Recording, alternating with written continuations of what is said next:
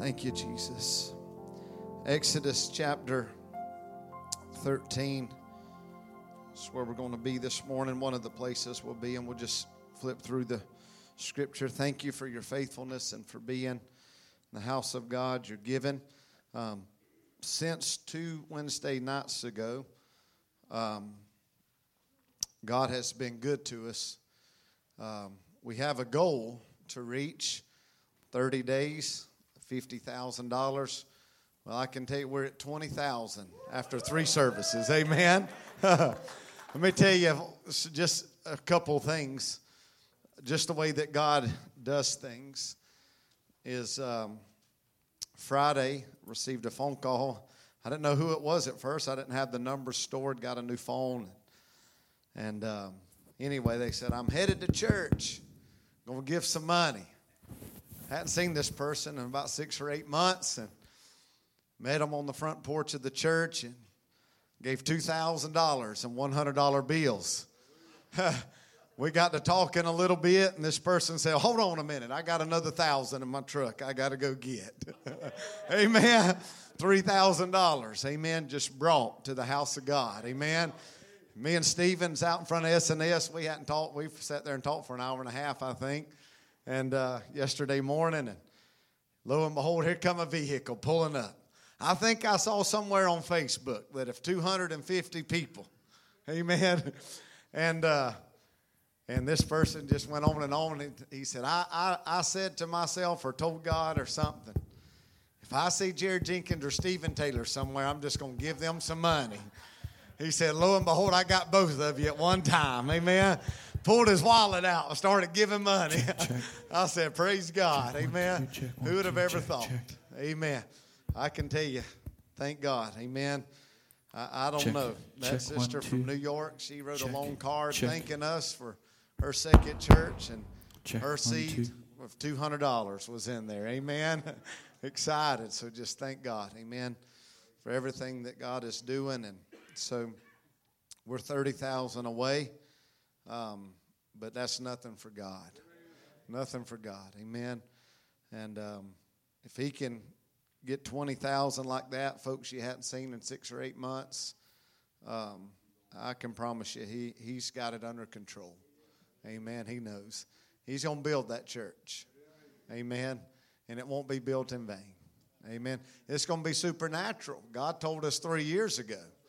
He said nobody will be able to lay claim to it. You know, because it's just going to come from people pulling in the parking lot at S&S and said, here's your $100. Put on that church. Amen. It's going to be like that. So, anyway, I'm excited about what God is doing, and I hope that you are. I know that you are. And don't forget, 5 o'clock Sunday school today and 6 o'clock our prayer meeting, and thankful for all that God is doing. Amen. God just spoke something into my spirit this week. I was reading and just praying there, and I felt just really impressed of the Lord, and he spoke this to me. He said, one of the great dangers of the enemy is he'll pull you into a battle that's not yours to ever fight. He'll pull you into a battle that don't belong to you, and he'll get you to fight battles that you're not supposed to be fighting. And a lot of times we'll even tell the devil, come on.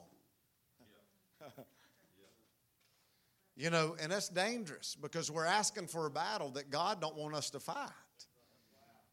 You see, he's the one that takes care of the devil.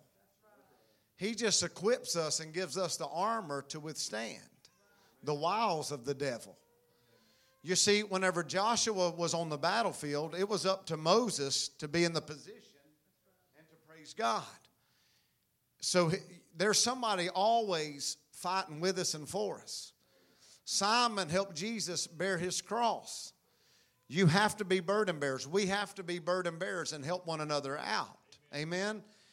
And so there are battles. One of the greatest tactics of the enemy, and is what the enemy uses, is passion and zeal. He will use that to get us to step off into places, and we'll rise up thinking that we're going to help God out. I heard the Holy Ghost speak to me today. God don't need our help. He needs my humility. He don't need me to help him do anything. He just needs me to be humble. And if I'll be humble, then God will use me. But I have to be humble because God can't use a prideful person. And so God don't need my help. If I think God needs my help, then I'm prideful. God don't need our help. God wants us. God needs us, but he don't need our help in helping him in the battle. Amen.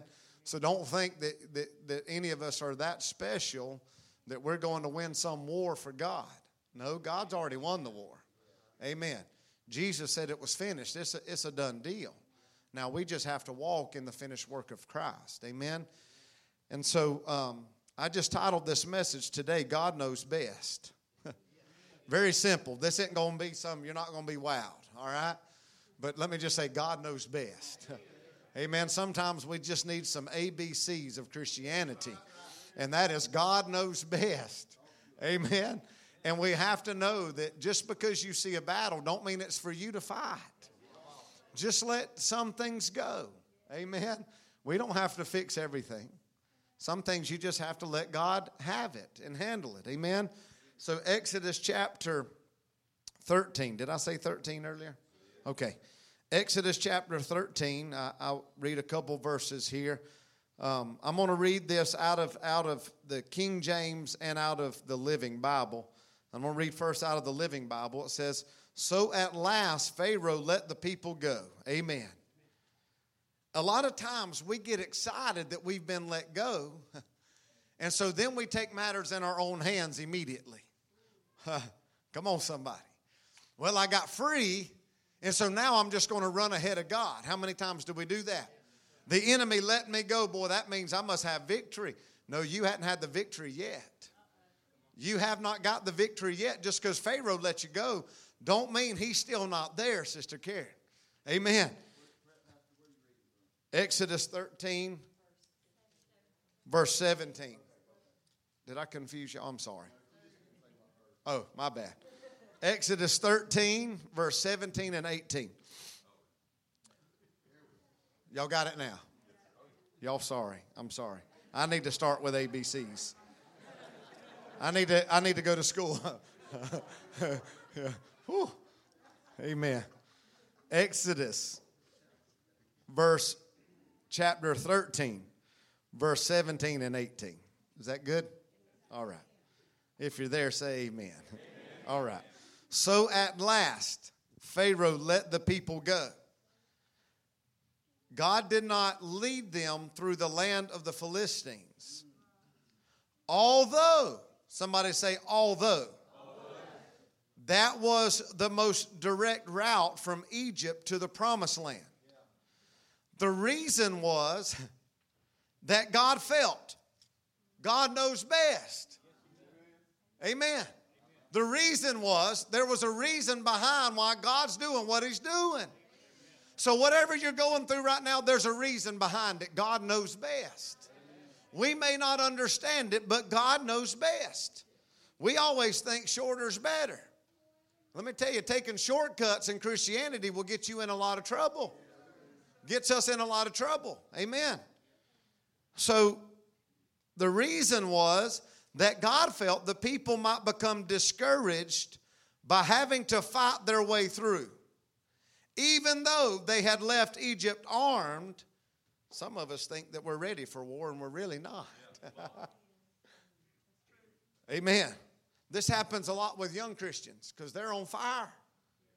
And we automatically think that we deserve positions, and when we don't get it, then we get mad. We look for things and we get mad. Amen. We get our feelings hurt because we all, amen. You know what? I mean, a lot of times I don't talk about my 5 years at Dunklin.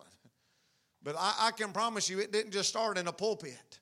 I didn't know John 3:16. There's no way I could preach 18 years ago. Amen. I got saved in jail. God sent me to Dunklin for 5 years of boot camp. Amen. There were some hard days. Mr. Hugh told Tyler and my wife, said we had to recreate the wheel for Jared Jenkins. We had to rewrite the rule book for him. Amen. I should have been gone. That's what he said. His words, not mine. But they did do that because it was like God was putting me through the fire. What the interpretation just said, I thought I was the only poor one going through anything. I wanted a wife so bad. I stood on the front row. I was in 5 weddings. I seen 5 people get married, and I was in every wedding. And I'd go home to my bed and I'd cry and say, God, what about me? He said, I'm teaching you to love me more than you love anybody else. Well, God, I've been here longer than they have. God, I was saved before they were. God, I'm in a higher position than they are. Lord, I've been in leadership longer than them. Why are you giving them a wife? He said, because I'm doing something different than you, son. I'm teaching you to love me more than you love anybody or anything else. And so I would just weep and I would cry and I say, God, what about me? He said, I got you. God was getting Jared prepared for where we are today, but where we're going. God knows best. You just have to trust him in the process. Amen. He said, even though they were armed, I better tighten up. He thought they might return to Egypt. Instead, God led them along a route through the Red Sea wilderness. My God. Instead, God led them along a route through the Red Sea wilderness. Well, that don't sound fair. There wasn't no Red Sea this way. Now I come this way and there's a block that's got me. There's an enemy that's behind me. I don't think God knows what he's doing. That way there's not no sea. That way it's shorter. You mean God's going to take me the long route where there's a sea here? How am I going to get through the sea? You see, a lot of times the way that God does things don't make sense to us. We think that God should, so what do? A lot of times we're going to help God out. Well, this way makes more sense. I don't see the sea. I don't know how we're going to get past these barriers in our life. It don't make sense a lot of times why God does what he does, but we have to trust the process of what God is doing. So the King James Version says, and it came to pass when Pharaoh had let the people go, that God led them not through the way of the land of the Philistines, although that way was nearer. For God said, lest peradventure the people repent when they see war. And they returned to Egypt. But God led them about through the way of the wilderness of the Red Sea, and the children of Israel went up harnessed out of the land of Egypt. And Moses took the bones of Joseph with him, for he had straitly sworn the children of Israel, saying, God will surely visit you, and you shall carry up my bones away from hence with you. You see, there was responsibility that they were bringing out of Egypt. There's responsibility that you are carrying in your life. So it is very important that we follow the directions of God and not the will of man. Amen. It's very important. Father, I ask that you would help me and anoint me these next few moments, God, in Jesus' name. Amen. You see, God, I want to talk to you about 3 things today. God knows best. God is a providential God. God opposes proud. He opposes the proud. Amen. But he gives grace unto the humble.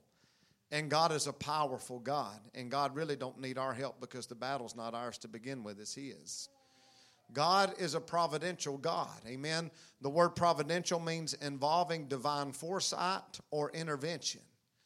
There's a path, the Bible says in the book of Proverbs, there's a path that seems right to a man in the beginning, but thereof in the end it leads to death. Amen. And let me just say this, God knows what's best for mine and your life. God knows what's best for us. 3 things that God knows that we may not always know. God knows us. Can you say amen? But the thing about it is a lot of us really don't know us. A lot of us think that we're better than we really are. A lot of us think that we're capable of doing things. We don't think we're capable of doing things that we're really capable of doing. You see, a lot of us are very prideful and we think, oh, I would never do that. Yes, you will, and so will I. We are all capable of doing the worst of the worst. There's a murderer in all of us.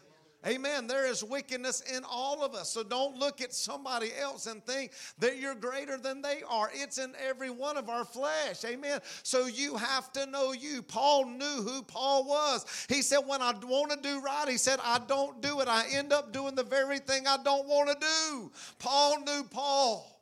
He said, who will save me from this life of sin? He knew himself. I can tell you that one of the greatest people you better know what you better know what you're capable of doing. You better know that always and keep that in the forefront, because then you stay at the cross and you know that it's only by the grace of God that you're able to have and do anything in this life. I know what I'm capable of. So therefore, I don't put myself in some circumstances and situations. I know what that world says. And so why does the Bible say abstain from the very appearance of evil?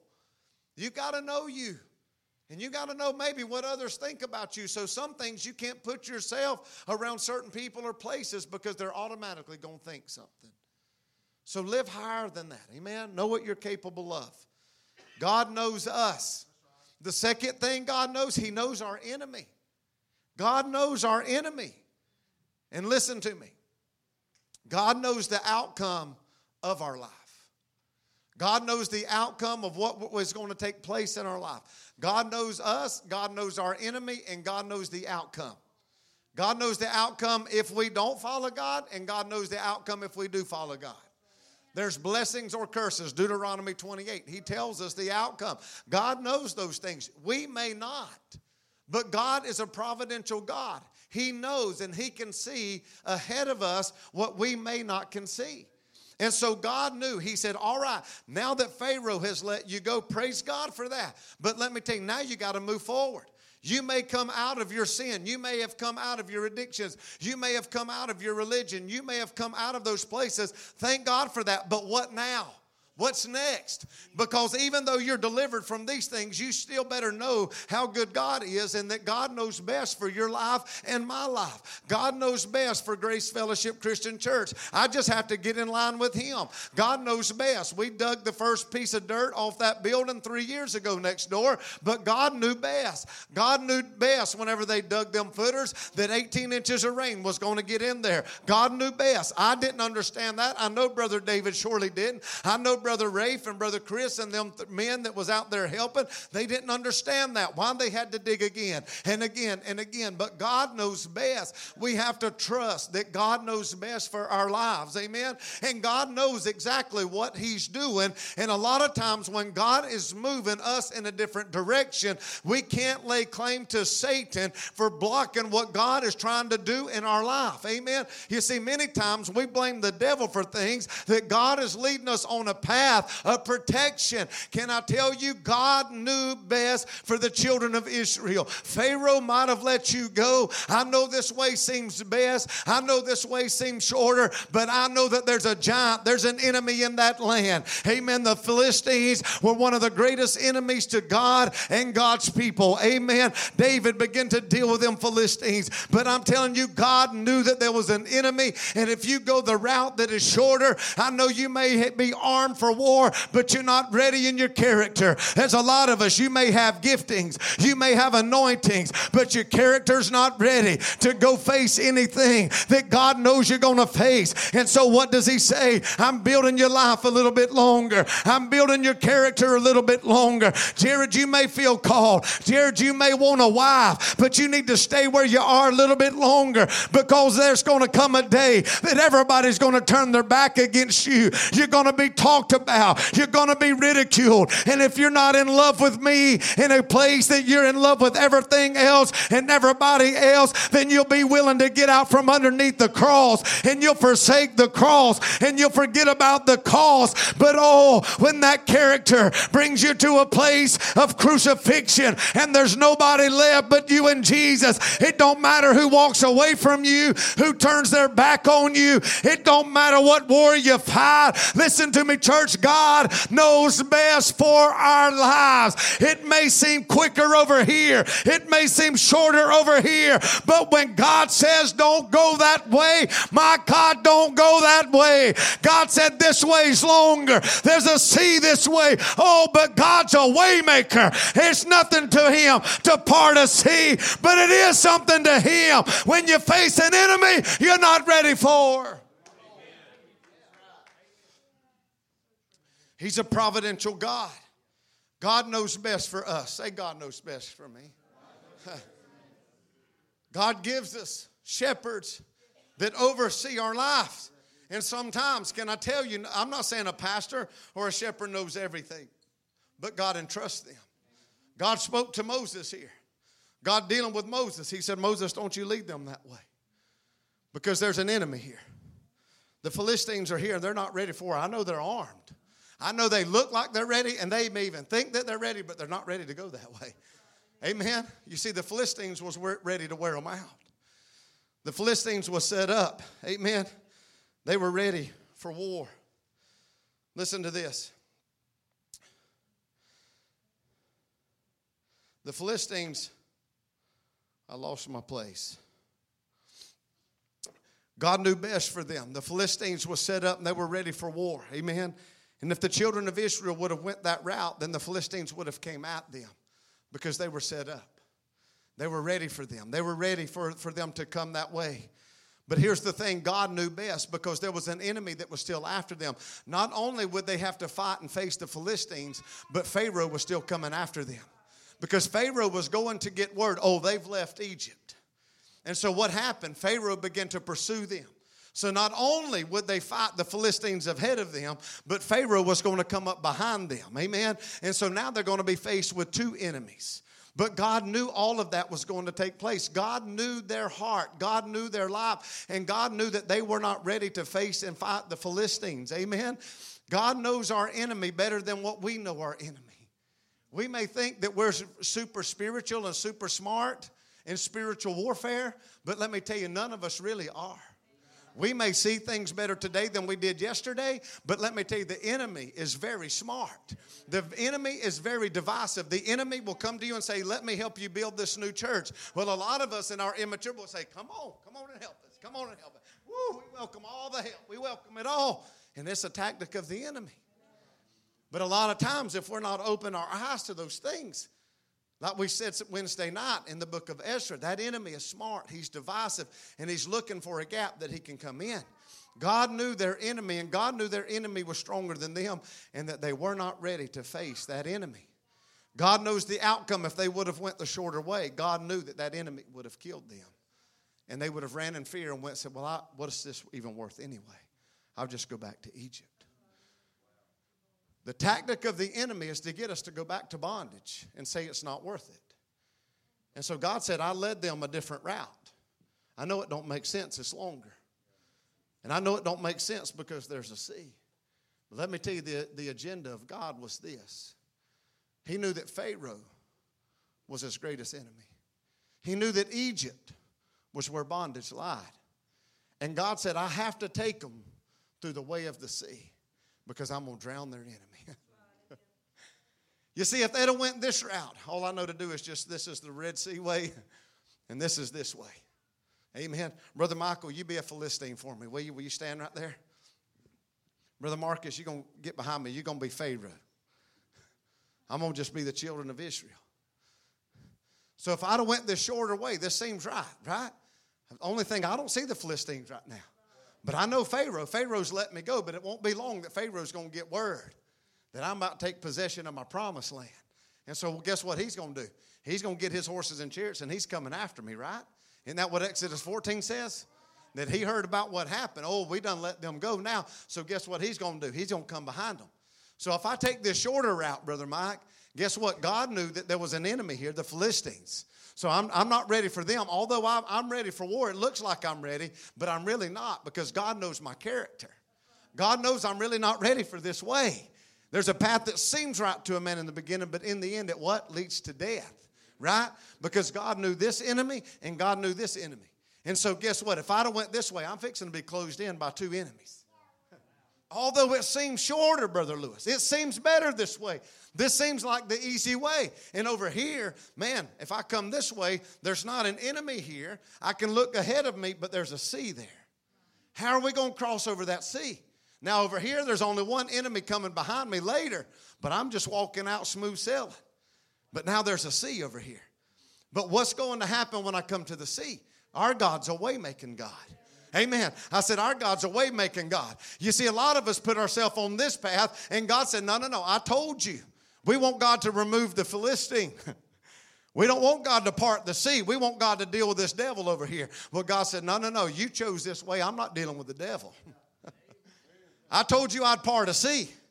But you didn't understand this way. I'm a way maker over here, but I'm going to let you have your way over here. You chose this way, so now you're going to be faced with the Philistine and you're going to be faced with Pharaoh. You're the one that put yourself in this position. I had nothing to do with it. I told you to go this way. Even though it didn't make sense to you, you thought you knew better than I did. So I'm going to let you stay over here if that's what you want. There's two enemies here. There's one sea over there. That's the way. And I can tell you on this way, God's a way maker. I don't care what you face. It don't matter what barrier stands in the way of you and God. It may not make sense to you and I. When God says go this way, we have to go that way. I can tell you it don't make sense in the middle of this of what's going on in the world. I can tell you it don't make sense with gas prices going up, wood prices going up to build a new sanctuary. It don't make sense, but I can tell you at the end of this thing, God's going to get all the glory for it. God's going to get all the glory. It don't make sense the way God does it. It would have made sense to build the church over there and not over here. But God knows best and what He's doing. But I can tell you this, at the end of the day, He's a supernatural God. And this way, God's going to get the credit. There's only one way they could get and possess the promised land, and that was Moses. Now you stand at the brink of the Red Sea. How you going to get to the other side? Lift up your rod, and I'm going to be the way maker. You're going to walk through on dry land. I can tell you this morning, church, our God is still a way maker, and He's trying to get us off from doing things our way. Get out of the routine, get out of the religion, because there's an enemy ahead of you, there's a devil behind you, and if you follow your way, it will end in death. But if we follow the way of God, He's a way maker. I'm telling you, church, we're going to walk through on dry land. Somebody praise Him. Hallelujah. Thank y'all. Hallelujah. He's a way maker. God had an agenda, and it was bigger than me. You know why? Because God knew. Number one, my greatest enemy was Egypt. And if I ever face that enemy there, I'm going to run back to Pharaoh. I'm going back to Egypt. I'm going back to bondage. Can I tell you that's why the Bible says, don't put too much on new converts too early, because they'll go back to Egypt. You give them too much, they'll go back to Egypt because it gets hard. Hell don't like this, I promise you. Amen. If I could, I would gladly say, here you go. Take this. I promise you. I promise you, this is the easy part. This right here is the easy part. Amen. I'm telling you, you'd gladly let it go. Brother Russell, we had a great meeting this morning. He said, leading worship. He said, you fight hell. He said, I'd gladly let it go if I could. But you can't. You know what I'm saying? You can't, because this is your post and this is your position. Amen. Melvin Sanchez said something this week. He said, anytime you move from your post, he said, hell invades it. You leave your post and your position, hell will invade it. Every time. It don't matter what it is, to the smallest of details. You leave your position, hell will invade it. Look at David's life. He left his post, hell invaded. Hell invaded. That didn't all have to happen. Bathsheba, losing a child, none of that had to happen. Murder, none of that had to happen. But he left his position and his post, so hell invaded. Amen. That'll happen every time. It don't matter if it's in the nursery, if it's on this platform, if it's in this pulpit, or if it's out there doing what God's called you to do out there. You leave your position, then hell will invade it. And so God had an agenda. He said, number one, I want my children to be victorious. I don't want them to go back to Egypt. Can I tell you, if God tells you to go this way, it's not punishment. It's His providence. He knows best. So God's trying to get us to trust that He knows best. Don't go this way. You're going to die here. You're going to go back to Egypt here. And so God said, go this way, even though it's longer, even though it's you're going to have to do things you've never seen before. Just trust me in it, brother. Just trust me. There's a sea here. Okay, that sea's nothing to me. There's a God at this sea, and I'm greater than that sea. See, God knew that if Pharaoh's going to die, it's going to have to be this way. If that devil's going to be drowned, brother, it's got to go this way. It's got to be here. Because not only is God going to part the sea, Brother Ashley, but God's going to drown his enemy in that sea. You see, God knows best. God knows best. The Bible goes on to say over in Exodus chapter 14 that they went this route. They got to the brink of the Red Sea. Pharaoh was behind them, 600 horses and chariots. Moses could hear the sound of the enemy, mountain ranges on both sides, and a sea ahead of them. Amen. What are we going to do now? What did God say to Moses? He said, lift up your rod. Lift up your rod. And so when he got to the other side of the sea, what did God say to him the second time? Lift up your rod, Moses. And now the enemy's moving in that sea. Their horses and chariots moving in that sea. And that sea parted back over top of his enemy. Not only atop of the baptism, but not only whenever it would go down and that new life comes up. Can I tell you, there's a finished work of Christ. There's a finished work of Christ. That enemy that was following behind me, he can no longer have his way in my life. The Bible says the enemy you see today, you will see no longer. I don't know about y'all, but that excites this preacher. Amen. Amen. It may be 8:30 service, but that still excites this preacher. Amen. He said, get ready today, because the enemy you see today, you shall see him no longer. Amen. You see, over here, he knew there was an enemy they would continue to see. But on this route, he said, there's an enemy that if you'll just follow me this way, the enemy you see today, you shall see him no longer. Amen. I believe it's the last scripture in the book of Exodus, chapter 14. Amen. Let me just read this to you. Here's what the Bible goes on to say. Verse 26. And the Lord said unto Moses, stretch out thine hand over the sea, that the waters may come again. Somebody say the waters are going to come again upon the Egyptians, upon their chariots, and upon their horsemen. And Moses stretched forth his hand over the sea, and the sea returned to its strength when the morning appeared, and the Egyptians fled against it. And the Lord overthrew the Egyptians in the midst of the sea, and the waters returned and covered the chariots and horsemen and all the host of Pharaoh that came into the sea after them. There remained not so much as one of them. The enemy you shall see today, you shall see him no longer. Listen to this. But the children of Israel walked upon dry land in the middle of the sea, and the waters were a wall unto them on their right and on their left. Thus the Lord saved Israel that day out of the hand of the Egyptians. And Israel saw the Egyptians dead upon the shore. And Israel saw the great work which the Lord did upon the Egyptians, and the people feared the Lord and believed the Lord and his servant Moses. Now listen to me, church. God knows best for mine and your life. God knew on this route that enemy was going to swarm them and swallow them and push them right back into Egypt, and they would face Pharaoh and they would be in bondage for the rest of their days. But this way was longer. There was a sea ahead of them, but God said, I'm a way making God. You may see barriers, you may see a sea, but if you'll look up and lift up your rod, Moses, then I'm going to cause you and your children and your people to walk through on dry land. Church, listen to me. It's more than just dry ground. I said dry land takes us to possess our promises. I said this the other day. We don't need to despise the dry times or the dry spaces or the dry places, because they bring us in to possess our promises in our life. You may be in a dry place, but it's carrying us through to walk through to the other side. Church, hear me today. God knows best for our lives. He knows best. God knows best. Hallelujah. God knows best for all of us. God knows that this route, I'm going to drown that devil. Not only are you going to be baptized, but I'm going to drown him in the same waters you just walked through. I'm going to drown the devil in the waters that I just allowed you to walk through. God knows best. God knew that if Pharaoh was going to die, if Pharaoh and his army, horses and chariots, were going to be ended, then it had to go this route. Amen? Two different ways. But God knows best. God knows best. I never paid attention until this morning. That sea wasn't this way, but it was that way. A lot of times, a lot of barriers in the way that God does things. What's up, buddy? Barriers.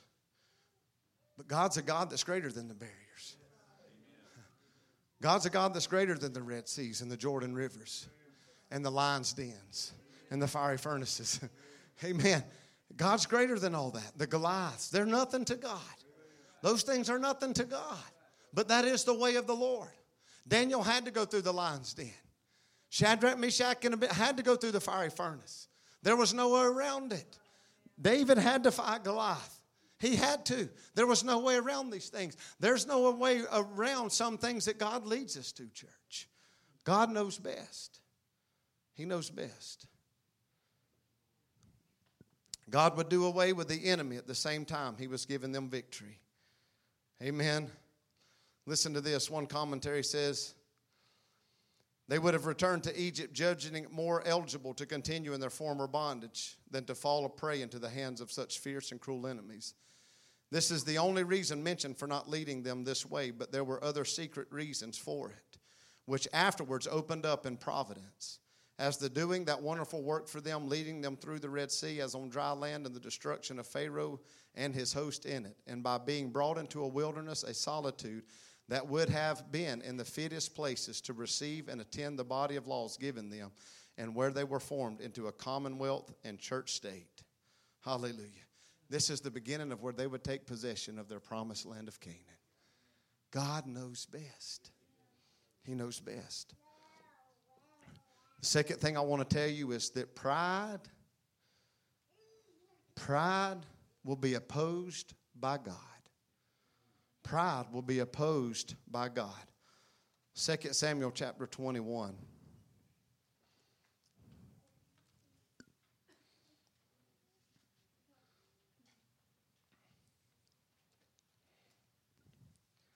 You know, King Saul's a type of a king after the flesh, full of pride. From the very beginning, even when they chose him, his height, his stature, surely he's the man. And so immediately Samuel was still caught up in the same routine of that. He came and saw Eliab. And he said, boy, this surely looks like him. Well, God, you know what that got you into last time, right? You've been grieved, right? You didn't want to pick up this horn of oil and go anoint anybody else, right? Samuel, don't make the same mistake. He said, so God looks at the heart, not at the outward appearance. Amen. And so Saul's a type of king after the flesh, or our flesh. 2 Samuel chapter 21, there was a famine in the days of David 3 years, year after year. And David inquired of the Lord, and the Lord answered, it is for Saul and for his bloody house, because he slew the Gibeonites. And the king called the Gibeonites, and he said unto them, now the Gibeonites were not of the children of Israel, but of the remnant of the Amorites. And the children of Israel had sworn unto them. And Saul sought to slay them in his zeal to the children of Israel and Judah. So Saul didn't agree because they weren't part of Israel. And so he's going to take matters into his own hands, and he's going to help God out. Anybody ever done that? He's zealous. You ever seen some young Christian just so full of zeal, ready to fight hell with a water pistol? They're ready. But give it a month and let hell come against them for a minute. Oh, now we're running in fear. You see, Saul, a type of the flesh, in his zeal, put his hands on the wrong people. They were an enemy of God, but Joshua made a covenant with the Gibeonites. Can I tell you, God is a covenant-keeping God. I said he's a covenant-keeping God, and you let somebody touch God's anointed. I'm just talking here for a minute. You let somebody touch God's anointed. I don't care how they came in. Can I tell you, if you read in the book of Joshua, I believe it's chapter 9, I got it marked there. But can I tell you the way the Gibeonites came in? They lied. They flat out lied to Joshua. But the Bible says Joshua didn't inquire of the Lord. He just believed what they said. They said, we come from a far land. They said, look at our shoes. They're wore out. Look at this food we got. Look at our leather. Look at everything's wore out. Our wineskins are wore out. Our shoes are wore out. We come up from a far land. Really, they were just neighbors. Whew. So Joshua didn't inquire of the Lord. So Joshua just said, I tell you what, I'm going to make a covenant with you. And nobody better never lay their hands on you. And so now they were brought in. They were woodcutters and water carriers. Let me just be a woodcutter and a water carrier. Amen. I'll be all right with that. Because they were in covenant relationship with God now. So they were God's anointed and God's chosen. And they were in covenant with him even through a lie. My God. How did you come in covenant with God? I know how I came in covenant with God, but today I'm in covenant with God. I'm not a dopehead anymore. Now I'm his son. And so let me tell you, touch not God's anointed and do his prophet no harm. Now, I'm not talking about me. I'm talking about these are the Gibeonites. But zealous people do that because they think they know better than God. Are you with me? Saul, full of pride. And so let me tell you what happens. Here's what happens. It's a dangerous thing. It's so dangerous that it destroys the next generation when we think we know better than God. You don't believe me, do you? So Saul, in his zeal, killed the Gibeonites. In verse 3, wherefore David said unto the Gibeonites, what shall I do for you? And wherewith shall I make the atonement, that you may bless the inheritance of the Lord? You see, David's wanting to get things right with God. Because can I tell you, David is paying for Saul's zeal. A lot of us see Saul and his zeal. Boy, isn't Saul doing a great thing? Isn't he doing a great thing? They're not part of the children of Israel. Look at him go. Look at him. Listen to him. Boy, he's doing a great thing. Just look at him go. Boy, he probably had a lot of Facebook likes. He defending God. Look at him defending God. Oh, yeah. Yeah, till the next generation comes up. You see, some things we don't see till the next generation comes up. Because God's so patient. He's so long-suffering. That's why we have to know right now. We have to look deeper, Brother Chris, into the things that God is saying and showing right now. Because guess what? I'm going to give an account for the next generation too. I am. So we have to see today and make decisions today that are wise and not arrogant. Not boastful, not about me, for the next generation. Because now David is paying. David is paying. So now David says to the Gibeonites, what shall I do for you? And wherewith shall I make atonement, that you may bless the inheritance of the Lord? And the Gibeonites said unto him, well, we will have no silver nor gold of Saul, nor of his house. Neither for us shalt thou kill any man in Israel. And he said, then what do you want? I will do it for you. Listen to this. And they answered the king, the man that consumed us, that devised against us, we should be destroyed from remaining any of the coast of Israel. Let 7 men of his sons be delivered unto us, and we will hang them up to the Lord in Gibeah of Saul, whom the Lord did choose. And the king said, I will give them. I think this is the first time that Miss Georgia came to church. The lights went out Mother's Day, and I preached on Rizpah. I'll never forget that day. You've helped change my life since then. God's used you in my life since that day. Mr. Jimmy, it's been a pleasure to see God moving in your family. So Rizpah, this mother, had to see her sons hanged on a hill. You know why? Because Saul, their father, put his hands where it didn't belong.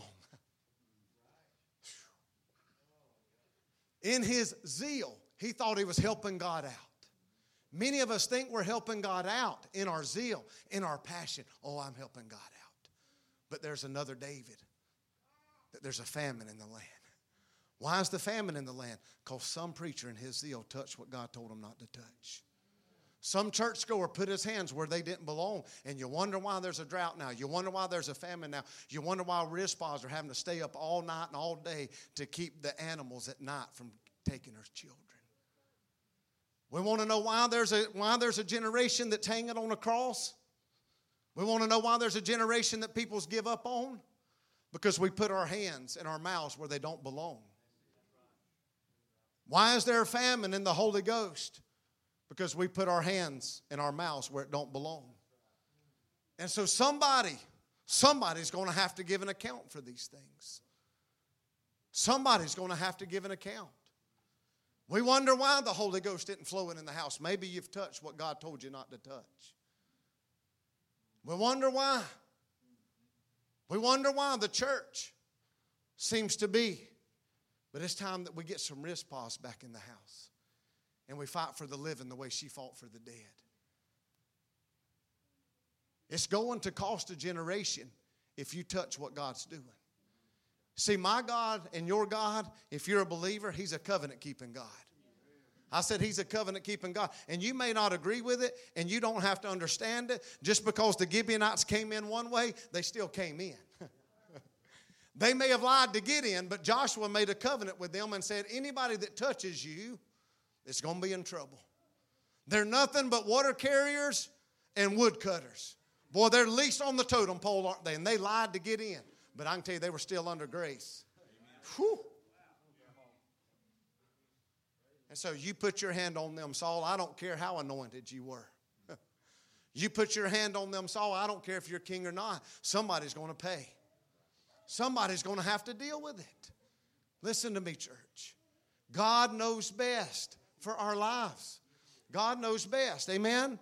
God knows best for us. Pride will get in the way of the working of God. Pride will hurt the next generation. And pride will cause us to kill a generation. Are you hearing me? God knows best.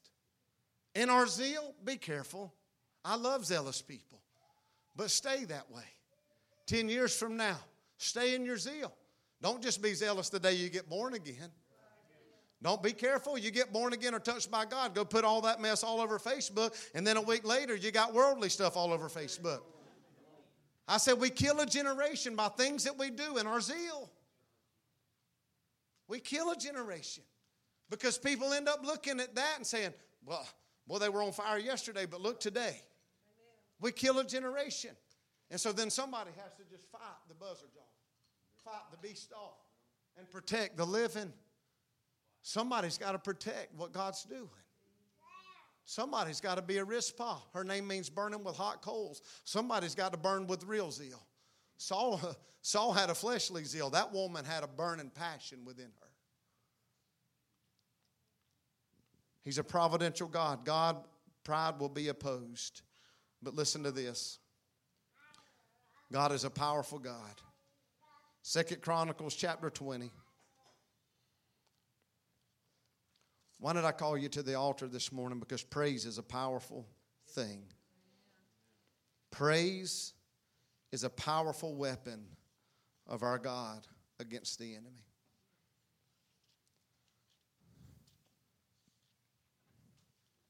Second Chronicles chapter 20, verse 15. Listen to me, all you people of Judah. Judah means what? Praise. And Jerusalem, and you, O King Jehoshaphat. He exclaimed, the Lord says, don't be afraid. Don't be paralyzed by this mighty army. For the battle is not yours, but God's. Who's the battle belong to? God. You see, Saul had no place in touching the Gibeonites and fighting a battle that didn't belong to him. What does the Bible say right here? Whose battle is it? It's not ours, but God's. So why are we trying to help God fight battles that He don't need our help fighting anything with? Why aren't we too busy saying, bring it on, devil? Why aren't we too busy trying to ag a battle on to our life? Why? Do we know what we're doing? Don't go looking for battles. Don't go looking for war. We're not ready for that. There'll come a day we'll come back with Jesus and we'll be victorious. Amen? We're going to be victorious. We're going to win the war. The war's already been won. But we just have to walk in the grace of God right now for our lives. Don't put your hands and don't get yourself in battles that you're not called to fight. Amen? There'll be enough battles that come to you that you won't want to fight. Don't go pick one. Don't go pick a fight. My God. Stop. Stop. Be who Christ has called us to be. Walk in the grace of God. Walk in the authority of God. And let praise go first. Amen. What did I say Wednesday night? Ezra chapter 4. The enemies of Judah and Benjamin. That is our strength and that is our praise. The enemy is after our praise and the enemy is after our strength, GFCC. You have to know this. We must know this. Who's going to play? Is Ray playing? Seth, come on, brother. We have to know the enemy is after our praise, church. So I'm not begging you. I'm pleading with you. I'm beseeching you. GFCC, we're a people of the altar. We're a people of praise. Stay here. Lay your life here. Amen. Stay in this place of the altar. Let praise go first. This battle's not yours but God's. Listen to this. Tomorrow, go down and attack them. Now God gave them permission. Because God's saying, I'm sending you now. Now you can go down and fight because this battle's mine. Listen, you will find them coming up the slopes of Ziz and the end of the valley that opens in the wilderness of Jeruel, but you will not need fight. Well, God, you send me to the battle. Now you're telling me I don't have to fight. That's exactly right. That's the grace of God. I just need you to go. I don't need you to fight. My God, is that not a good Father? Is that not a good God? I just need you to go. You're not going to have to lift a hand. Whew, that's a powerful God, isn't it? I don't need you to go that route. I just need you to go this route. I don't need your help. Somebody say, God don't need my help, but God needs my humility. Has anybody in here ever tried to help God out? Be honest. No. How'd that get us? Where'd it get us? You see, God needs us to be humble, but if we try to help God out, He's going to humble us. I promise you, He's going to humble us. God will do it. Well, that don't make sense, God. You want me to go fight.